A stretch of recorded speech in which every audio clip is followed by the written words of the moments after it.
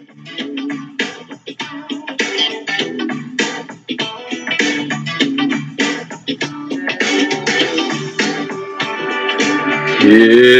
here we are again, ladies and gentlemen.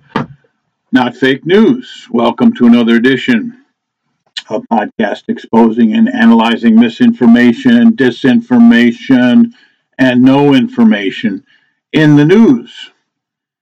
I'm your host, Mike T., your Ivy League Conservative, former Democrat who has come to his senses. And I'm coming to you from the great flyover country, the Midwest, Ohio. So sometimes I am moved to write a letter to the editor after reading an article that appears in the newspaper. Of course, letters to the editor, even brilliant ones, are rarely published. So I choose to use this podcast as my letter to the editor. In this case, Utah Senator Mitt Romney submitted an essay entitled Republicans Reach a Fork in the Road, published in the Wall Street Journal. Romney wrote, depending on the outcome of several key races, the Republican Party could soon have control of one or both houses of Congress. Robert Frost and politics don't really mix, but his famous allegory is apt. Two roads diverge before this potential GOP majority. The one less traveled by would be to pass bills that would make things better for the American people. The more tempting and historically more frequented road would be to pursue pointless investigations, messaging bills, threats, and government shutdowns. The road we choose could make all the difference. So here goes. Dear editor, 5 days after the election, and it looks like Republicans will only hold a slim majority in the House of Representatives. Romney thinks that the new House majority should reach across the aisle, hug as many Democrats as possible, and beg them to reject their current Green New Deal, open border, no bail for criminals, indict Trump agenda, and instead support a Republican agenda of less spending. Good luck with that, Mitt.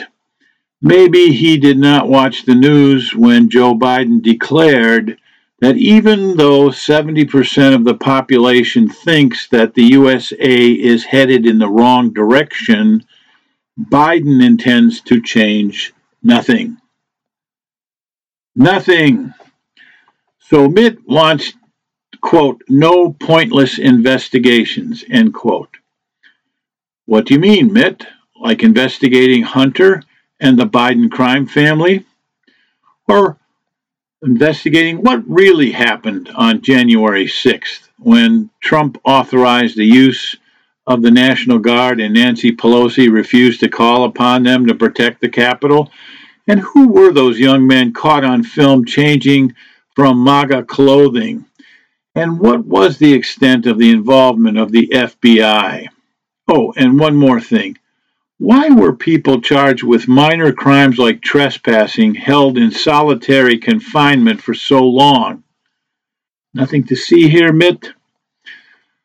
What other investigations does Mitt consider pointless? How about the treasonous actions of Homeland Secretary Mayorkas, who lies every single day when he says the border is closed and secure, while hundreds of thousands of illegals attempt to cross the Rio Grande River every day? Is it pointless to find out why nearly 900 of these migrants died this year crossing the border? Don't you want to know, Mitt? The Democrats don't care, but do you?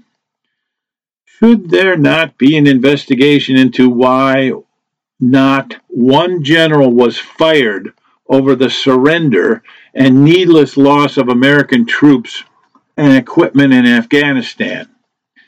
And finally, Mitt, wouldn't you really like to know how Joe Biden, a feeble, corrupt candidate for president who hardly even campaigned, how did he tally more votes than Barack Obama and defeated a president who presided over a booming economy with low interest rates, a closed border, energy independence, and a successful COVID vaccine?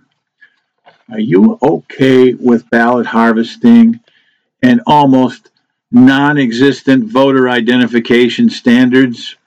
Is this a model for free and fair elections? Oh, and by all means, Republicans cannot even threaten to shut down the government in order to force concessions from the Democrats. Listen, Mitt, newsflash. Democrats' idea of bipartisan means giving them what they want and demand. You have not figured that out yet, Mitt? Mitt calls negotiating from a position of strength pointless noise. Mitt, you have been in Washington too long. For the good of the Republican Party and the country, please, please resign.